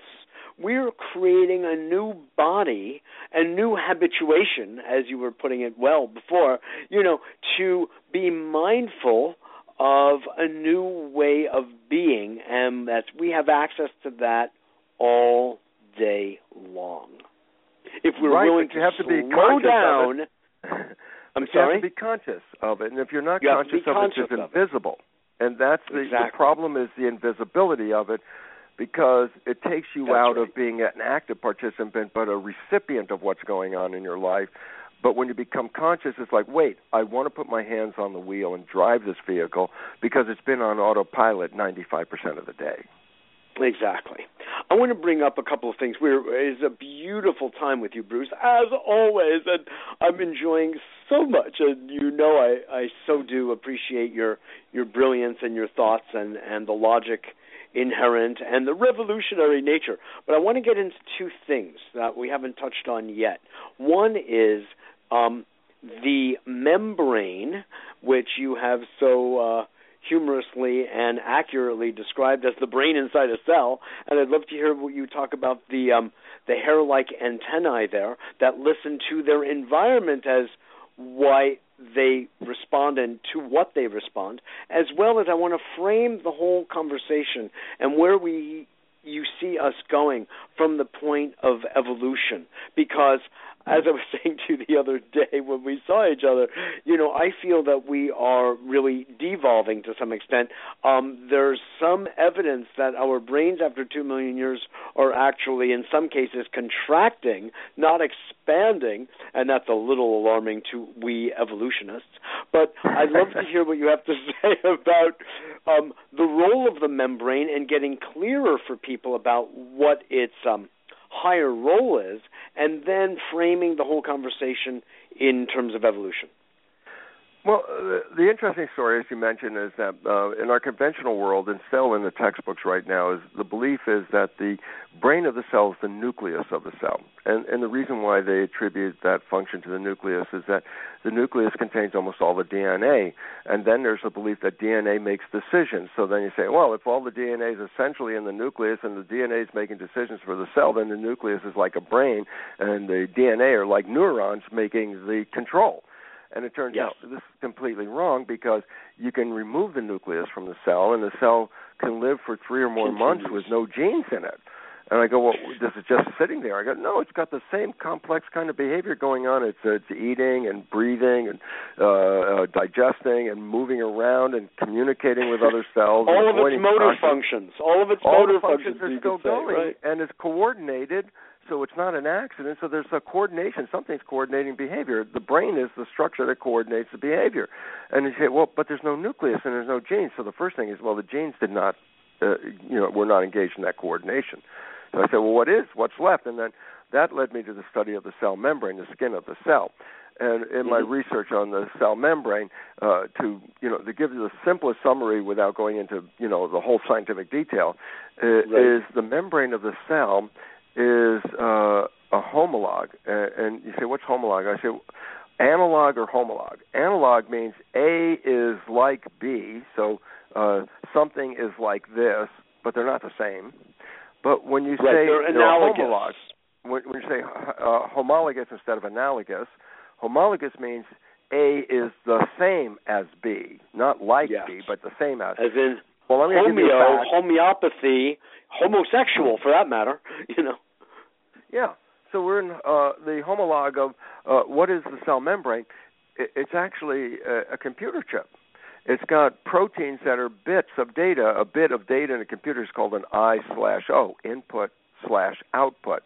Well, the proteins in the membrane, there are 2 classes of proteins that I'm talking about. One are receptors that read the signals. So by definition, that's the input. The signals come in through the receptor, I. But the receptor connects to another protein called an effector that makes an effect in response to the signal. So that's the output. And so the cell membrane has these bits of data in it, and they read the environmental signals, and then the receptor picks up the signal and then connects to the effector, which sends a signal into the cell to adjust the biology in response to what's going on in the world. And this becomes really important, because then the behavior of the cell is controlled by the membrane.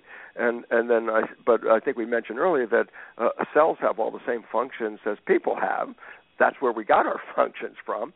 And it's interesting, because they say, well, a cell is like a person, and then people say, you mean our brain is coming from our skin? I go, yeah, exactly. As a matter of fact, in embryology, the brain is derived from the skin that was on the back of the embryo that folds in and forms a tube with a brain at one end and a spinal cord going down the length. I say, where did all those cells come from? I said, they used to be skin, but they pulled into the body. So it's so a human nervous system is derived from the skin, and the cell's membrane is its skin, and that's its nervous system. So they're both exactly the same.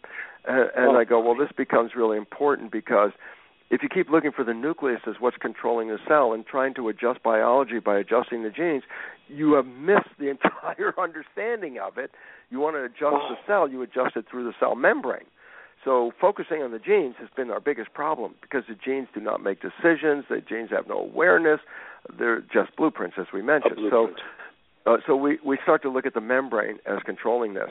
One of the things that really, and this was major to me, Mitchell, because as we've discussed in the past, when I was a conventional scientist, I was not a spiritual person, because my programming was, genes control life, and we're biochemical machines controlled by genes, and we're here, and then you die, and all of a sudden it goes genetic back into determinism. Earth. as you were saying. And that's it. And it's a materialistic view, worldview. Absolutely, because we were only looking at that point of what are the physical things that affect the cell membrane. Drugs. That's what you put in the system, a drug attached to the cell membrane. A better world through chemistry. Yes. So what was interesting was on the surface of our cells, we have sets of receptors that no two people share. So each of us has a unique set of antennas, protein antennas. They're receptors on the surface of the cell that makes us different from each other. Science has studied a bunch of them and gave them the name self-receptors. Well, they were just looking at the physical character, that the receptor itself was the thing that made you different from somebody else. They failed to really recognize is the receptor responds to a signal. And so while we have these antennas that distinguish us, and no two people have the same set of antennas, the antennas are reading a signal from the environment. Excuse me. The significance is your identity is determined by these receptors. If I put my cells into your body, your immune system will look at my cells and say, oh, this is not self. These are foreign cells, and eliminate the foreign cells. I say, well, how does it know it's foreign? I said, because on the surface are these identity receptors. So that distinguishes identity. And I say, when they want to transplant an organ, they just don't take anybody's heart and stick it in anybody else. They try to find a donor whose self-receptors are more complementary to the recipient. The closer they are, the less the rejection. So it's called tissue typing. Excuse me. It's called what? I'm sorry? Tissue typing. When you tissue match typing. the Okay. donor, so it's not just blood typing. It's tissue typing. You got to find out what the self-receptors are. It's like a large combination lock. And we can share parts of them, but no two people have the exact same combination. Surely. But some people can have overlap, and that's how you pick who's the best donor. There's greater or lesser compatibility. Right. And then I say, well, great. But we know that it's the receptors that give the identity. And I say, yeah, but the receptors have antennas on the outside of the cell. And I say, yeah, but the receptors receive something. That's what it's called, receptor. I say, well, what's it receiving? Well, obviously, it's receiving a signal of self because that's what's being picked up. I go, wow, why is that interesting? The moment I saw that in the membrane, the brain of the cell and how it worked, and the identity, I said, oh, my God, I cannot die. For the reason is this. I am not the cell. I am the broadcast picked up by the cell. I'm something from outside. I'm a broadcast. I knew we were going, Bruce. Yes, I love it. A body is like a television set, and on my cells, the antennas are receiving the Bruce show, and on your cells, they're receiving the Mitchell show. And the idea about it is what? Well, you're watching a TV. The TV breaks. We say the television's dead. And I go, yeah, the television's dead. It's not working. Is the broadcast still there? Yes, of course it's still there.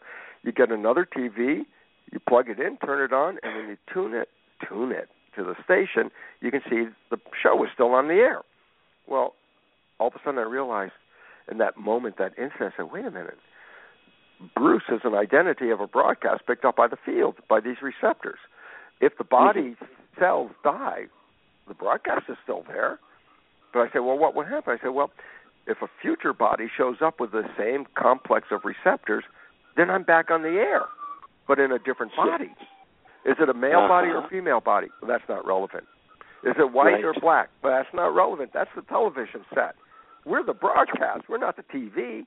And I go, oh, my God, I can't die. I'm not even in here. And I had this very remarkable moment because now my brain is totally confused after being not spiritual my whole life. And then looking at this in this one moment, I said, wait a minute. Why have a spirit and a body? Why not just be the spirit? And that's what, Mitchell, I knew I had Jewish cells at that moment for a reason. I asked the question of myself, why have both a spirit and a body? Why not just be a spirit? And my 50 trillion cells, being Jewish, responded with a question rather than a straight answer. I asked why I have both, and the cells brought to my attention this question. I said, Bruce, if you're just a spirit, what does chocolate taste like? And all of a sudden I said, oh, my God, I got it. this biological body with its cells is the equivalent of a virtual reality suit. I have eyes. Oh, well, the eyes pick up the field and the environment and make images and pictures. Yes, I have ears. Yes, it picks up the vibrational images of the field but makes sound out of it, okay? I have a nose. I can smell chemistry because my nerve cells in my nose are picking up the environmental information. It's interesting, whether it's eyes, ears, nose, taste, touch, pressure, pain. Yes. These receptors convert the environment into vibration. Because the nervous system reads vibration. It doesn't see the picture that you see. It doesn't smell the rose that you see. It's converting the chemistry into vibration. So the brain responds to vibration, and that vibration is then broadcast back to source. So if I didn't have a body, I could have great imagination, but I wouldn't be able to have any personal new experiences. My experiences come from stepping into the body. And love is an experience. It's a chemistry of your body that is translated by the nervous system into a vibration sent back to source. So I say, oh, my God. Then this is the blow-away part. You ready? I realized for my whole life, everybody's life experiences from religious whatever says, oh, if you have a wonderful life and you're really good and moral and all that kind of stuff, then you died, you can go to heaven. And I say, well, what's heaven? Well, everybody creates a vision of their own vision of heaven. No two people have the same vision. That's their creation. I go, you know what? Biggest joke. I think we were born into heaven. We came here as an energy, spirit, a field. But we get into this body like, we step into the suit. And when we're in the suit, we can move it around and we can create with it. And everything we do brings a sensation. The sensation in through the body, through the nervous system. The nervous system sends it back to source. So my source can feel what love is like by the vibrations from my brain. My source can see what a landscape looks like because the image of my eye is translated into vibration sent back to source. And it sounds kind of weird, but then let me give you an analogy that would make better sense out of it. I say, look, I can't go to Mars, but I sure as heck would like, what's it like to live on Mars? Well, we can't send a human up. Oh, what do? We send up something called the Mars rover. You look at it, it's like a very sophisticated go-kart with a lot of equipment on it. I go, no matter what it looks like, it's the equivalent of a human in this sense. It can move around. It can smell, taste, visualize, hear, listen, assess what's going on in the environment. I go, well, how does it work? I say, there's a guy at NASA. He sends a signal. There's an antenna on the rover that picks up the signal. And with that signal, he directs the rover to go here and there and that. And whatever the rover is experiencing, the receptors on the rover send back that information to the guy at NASA. So I can tell you what the temperature is, what the lighting is about, what the chemistry is, all these other things. So I can give you an idea of what it's like to be on Mars, and I'm not there. And I say what's really interesting is the vehicle is being run by the guy at NASA. And I say, well, what if the Mars rover's batteries die? I say, oh, the rover's dead. And I go, the guy at NASA die? No, he's there. Guess what? They'll probably send up another rover like they did. And I go, yeah, but it won't be the same as the first one, but it could still have the same driver. I say, wow. Then I go, just to make the analogy complete, we are Earth rovers. We come to this planet to manifest, to move our vehicles around, to create, to learn from our creation through the sensory responses that are sent back to source. And I know your information is not contained in your head because when you want to read brain activity, we put wires on a person's head. It's called electroencephalograph. And you could read the brain function because the electrical activity of the brain is conducted to the skin, and you put the electrodes on the skin, and you could read the brain activity. And I go, yeah, and guess what?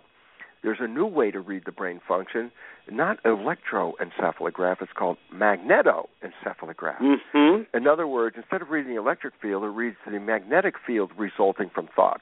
And guess what? The probe does not touch your head. The probe is outside your head. In the field. In the field. Why is it relevant? Oh, my. You think your thoughts are in your head? No, they're not. Forget I can about read them it. with a device out here. Right. And all of a sudden I say, oh, my God. Then my brain is like a tuning fork. It sends out vibration. And I go, uh-oh, what does that mean? I go, there's a thing called resonance, harmony and resonance. Yes. If two things vibrate at the same vibration, then one can activate the other. So I have two guitars. I pluck the A string on one. The A note vibrates from guitar 1, but as it passes over guitar 2, the A string on guitar 2, tuned to the same vibration, will pick up that vibration and start to resonate and vibrate. And I go, well, then the string on guitar 2 was activated by the string on guitar 1. I go, yeah. And then here comes the interesting part. If I stop the guitar 1, the one I plucked the A string on, I stop the vibration, but guitar 2 was still vibrating from the picking it up, then the vibration that's active in guitar 2 can go back and activate guitar 1 again, the same A string. Feedback loop. That sounds interesting. I go, no, you see, it's called the law of return, meaning I send out this vibration. It will only activate anything that's in harmony with it. It will not activate the other strings on the guitar. I send out an A note, only the A string vibrates. The other strings don't vibrate. I go, and then what happens? Well, once the A string on the second guitar starts to vibrate, it can send back the original vibration to me. I go, the energy in guitar 2 that caused it to vibrate is your own energy. You activated guitar 2. When it vibrates, if you stop vibrating, guitar 2 will come back and re-vibrate you, but it's your own energy coming back. The law of return. Your thoughts are a tuning fork. You send them out in the field. The thoughts will only resonate that which is in harmony with that thought. You have a negative thought, it's not going to activate a positive response. It's going to activate a negative thing, and that will activate it, cause it to vibrate, and it will come to you. And all of a sudden it's like, oh, my God. What happens in our lives is a reflection of the tuning fork in our brain, which we send out a thought, and we send out a negative thought, then you're damn well going to have to expect that something negative is going to come back, because it's the only thing that's going to respond to that vibration.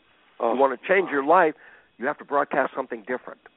And this becomes important because when you change your thoughts, you change the vibration. And if you start to put your thoughts instead of the fear and the protection and the stress responses that we have been vibrating to, and you start sending out love as a vibration, guess what? Love comes back to you. And it's physics. It's simple as physics. I was just going to say, this is just physics, man. It's even Newtonian. It's not even quantum exactly, Yeah. And so then I say, well, what is the thoughts you're sending out? And I say, well, because a negative thought has a negative vibration and will not activate a positive thing in your life.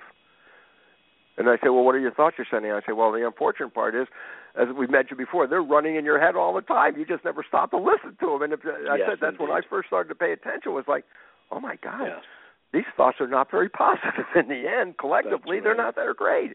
I had to change them. But the moment I changed them, my life immediately and instantly changed from that. Oh, so beautiful. By the way, you have stirred up the oxytocin big time. I hope the vasopressin is going right with it. I want people to understand it for a very important reason. Because when anybody has fallen in love and they stop playing the program, those individuals become lovers. Those individuals create harmony. Those individuals create beauty. And why is that relevant? Because if we'd all stop playing the damn programs that are limiting and sabotaging, which people have known they would do by programming us, as I said, the Jesuits knew, you will become whatever I program you to be. If we all collectively stop the program, guess what?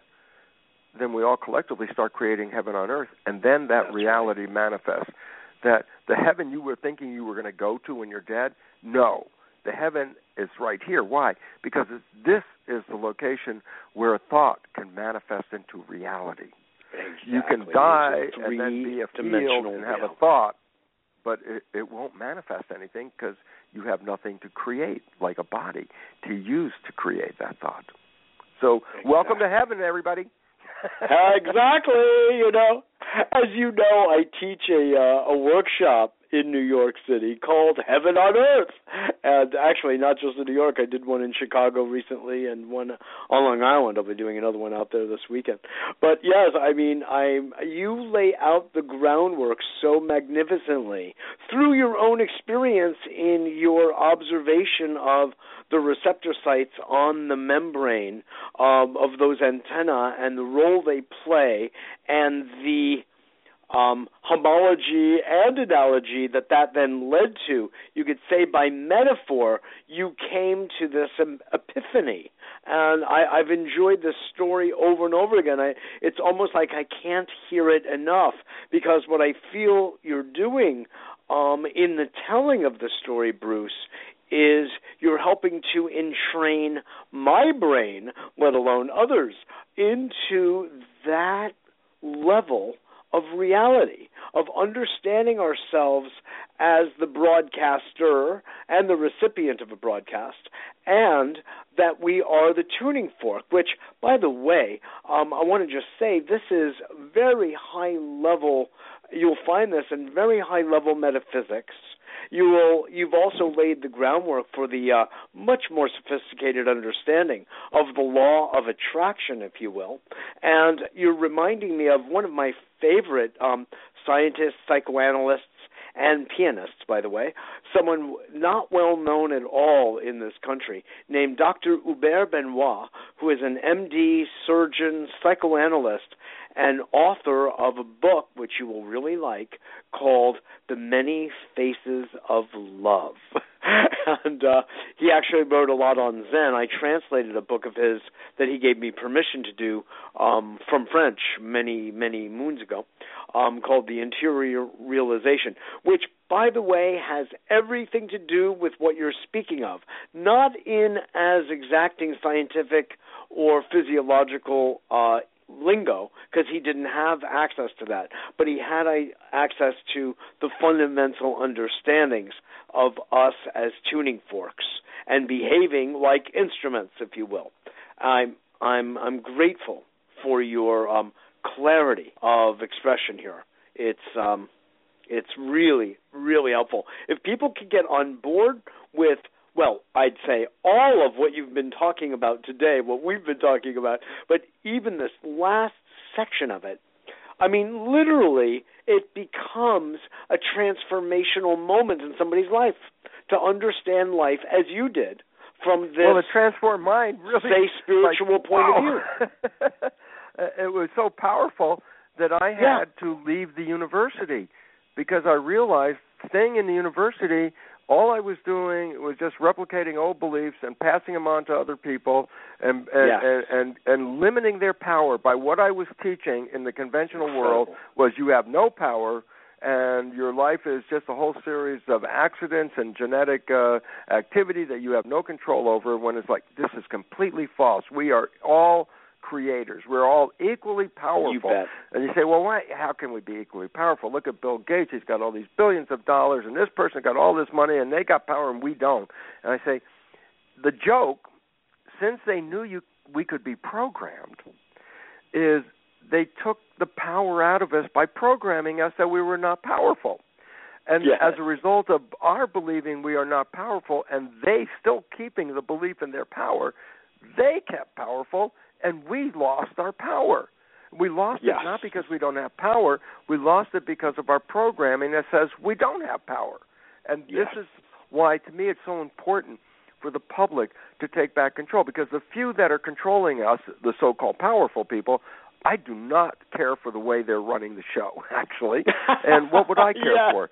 Because if the rest of the sleeping population woke up and their intention was to create heaven for themselves, then by definition, if everyone was trying to create heaven, then the manifestation would result that earth would be recognized as heaven. And then people would create the beautiful heaven, rather than I'm not creating the war by my intention. I'm not creating violence by my intention. I am a victim of being swept up by this when everybody else has been programmed to say, oh, my God. By the collective unconscious. By the collective subconscious. Absolutely. Right, so, you know, if they were to do tissue samples of us, Bruce, I think our tissue typing would be very compatible. Well, then let's stay together, because if I need a part, I'm going to call you. There we go. Listen, keep my phone number, okay? No, this is so beautiful. It's you know, one of the ways I introduced you and the way you're introduced worldwide is bridging the gap between science and spirituality and spirit. And Joe Dispenza, a colleague and friend of both of ours, says that he believes that science is the new language for spirituality and consciousness, and I wholly agree. I believe we both do, and you are articulating as you do your deep understanding of cellular biology shows by implication and demonstration the relationship between the grosser and the finer, of the larger spectrum of what our universe consists of, and who we are inside that, and who we can become inside that. It's really a heaven on earth. It's a heavenly arrangement, and like you, I'm always saying. I mean, just this morning or yesterday, I said, my God, look at what our creation is. Look at this world. We have, as human beings, such extraordinary, magnificent potential to create heaven on earth, to create joy and happiness and laughter, and we have amazing imagination. And this is what we're doing? We're blowing each other's brains out in all the great cities of the world? I mean, come on. Surely we can do better than this. Well, and the simple point is a fact, is that the average person would not want any of this stuff. The average person wants to just be in peace, and most people want exactly the same thing. I want to be able to live. I want to be able to have some livelihood, food, a job, joy, family, culture. Yeah, it's all. We all want the same, and therefore, that's right. What we end up with is not what people want. And then they said, "Well, how did we end up there?" And I said, "You've been programmed to end up there, not your conscious mind doing this." That's right. So, you've been led to believe these falsehoods, and you've made them real. And then it creates consensus, and then it creates, what we refer to as the new normal, and it's utterly, I step outside of that box. I've been living out of that box for a long time, and I look in, and what I just simply see, Bruce, as I know you do, is pathology of early childhood pathology, and, it's time to correct it, it's time to correct the system. That's why we're talking, and that's why I hope our audience is listening, because they are the powerful entities that don't realize they're powerful. And if they don't see their own power, then all they look at is, I can't do anything. I'm a victim of this world. It's like, no, you can change. and it's interesting because it's like, well, should I go out and go march on ISIS right now? And I go, no. Take care of your backyard. Remember the old hippie days. You said before you go out and change the world, take care of your own backyard. And what I mean by that is our own backyard is our own belief system. If our own belief system sabotages us, then you cannot go forward and try to change the world. First, you fix yourself with your beliefs. You learn to live in harmony, and all of a sudden you will, law of return, law of attraction. If you start living in harmony, guess who's going to be around you? People who also live in harmony. And that will get us out of the world we're in and move us to a better place. God bless you. A better world. A better world. Thank you. A better world. Hey, wait a minute. I like that phrase. No. Oh, that's yours. Oh. No, you know what? It's really ours. That's true. I use it, but I'm borrowing it. And I appreciate it so much, Mitchell. Thank you. Good. I'm so glad. Bruce Lipton, I so appreciate you and your extraordinary work. It's a beautiful gift and contribution to our world, to our noosphere, and to our atmosphere. And you are helping to populate the field with brilliance and imagination and hope, by the way. A lot of beautiful hope. The physiology of hope is powerful. I know my life is completely different, and it's completely different because I bought a new biology, and I didn't buy it like a new philosophy outside. I just said, oh, my God, if this is the way it works, then I'm the one that can change it. And it's like, yes, and I did, and I live in this much different world. Even living in the same place, I live in a different world. Yes, that's right, absolutely. I just realized that I just wanted to, last point, if you would, take a moment and I had asked the question about framing it from an evolutionary point of view, and I was making sort of a bad aside about feeling that we're devolving at a time when we need to most evolve. Could you set the tone of where we are with the understanding of the new biology and epigenetics from an evolutionary point of view?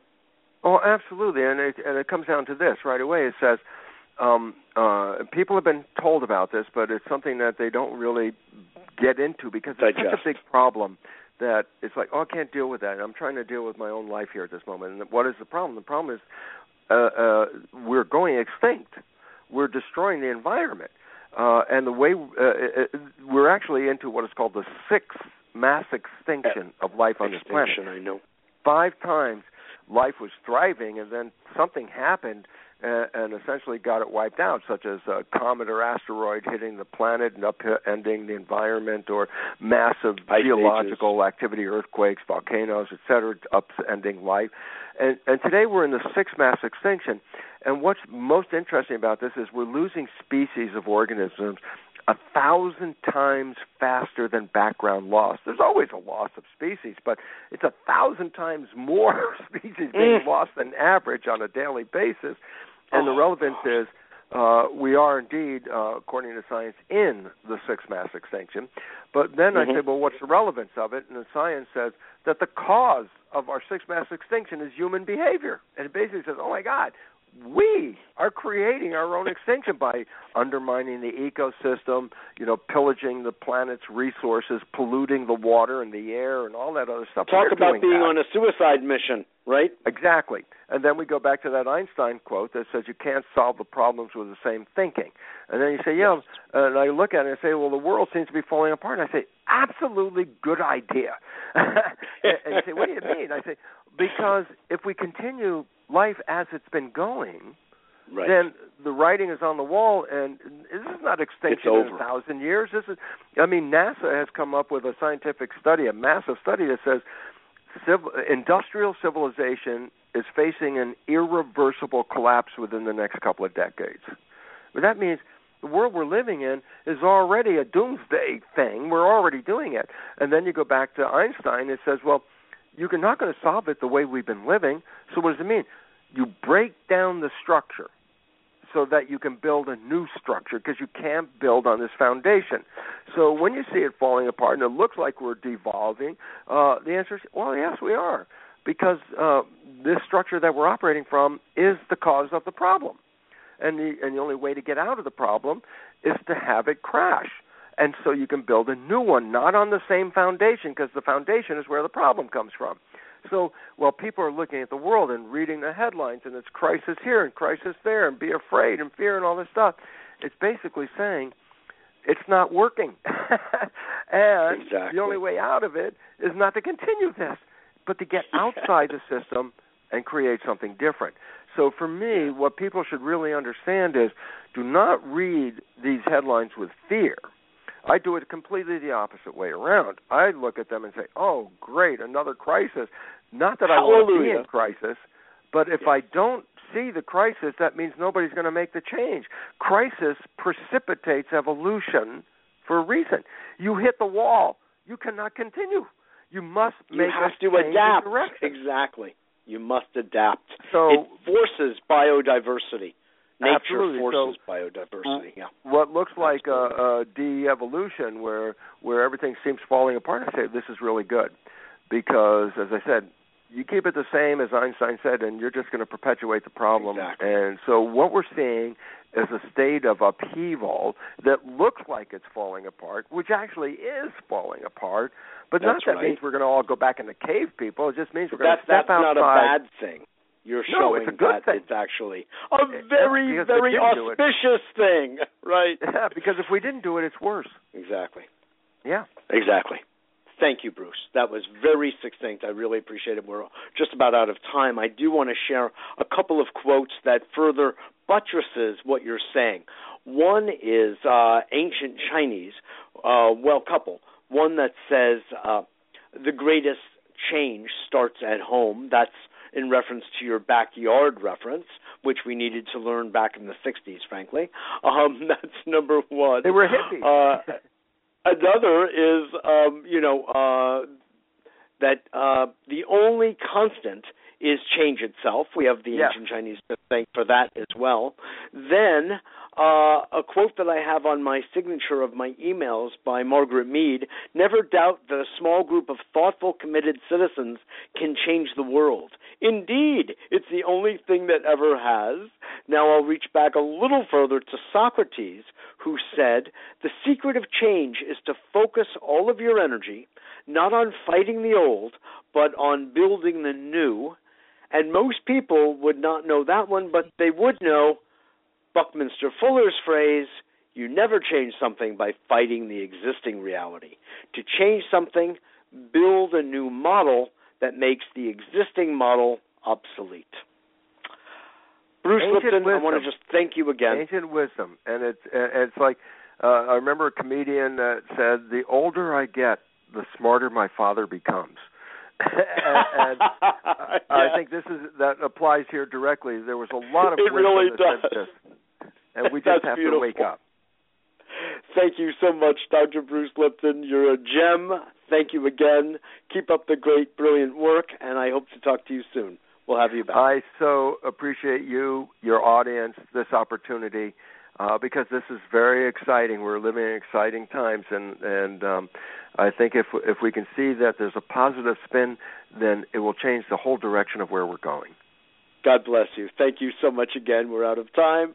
I will talk to you again soon. This is Mitchell J. Rabin for A Better World. Thanks so much for joining us.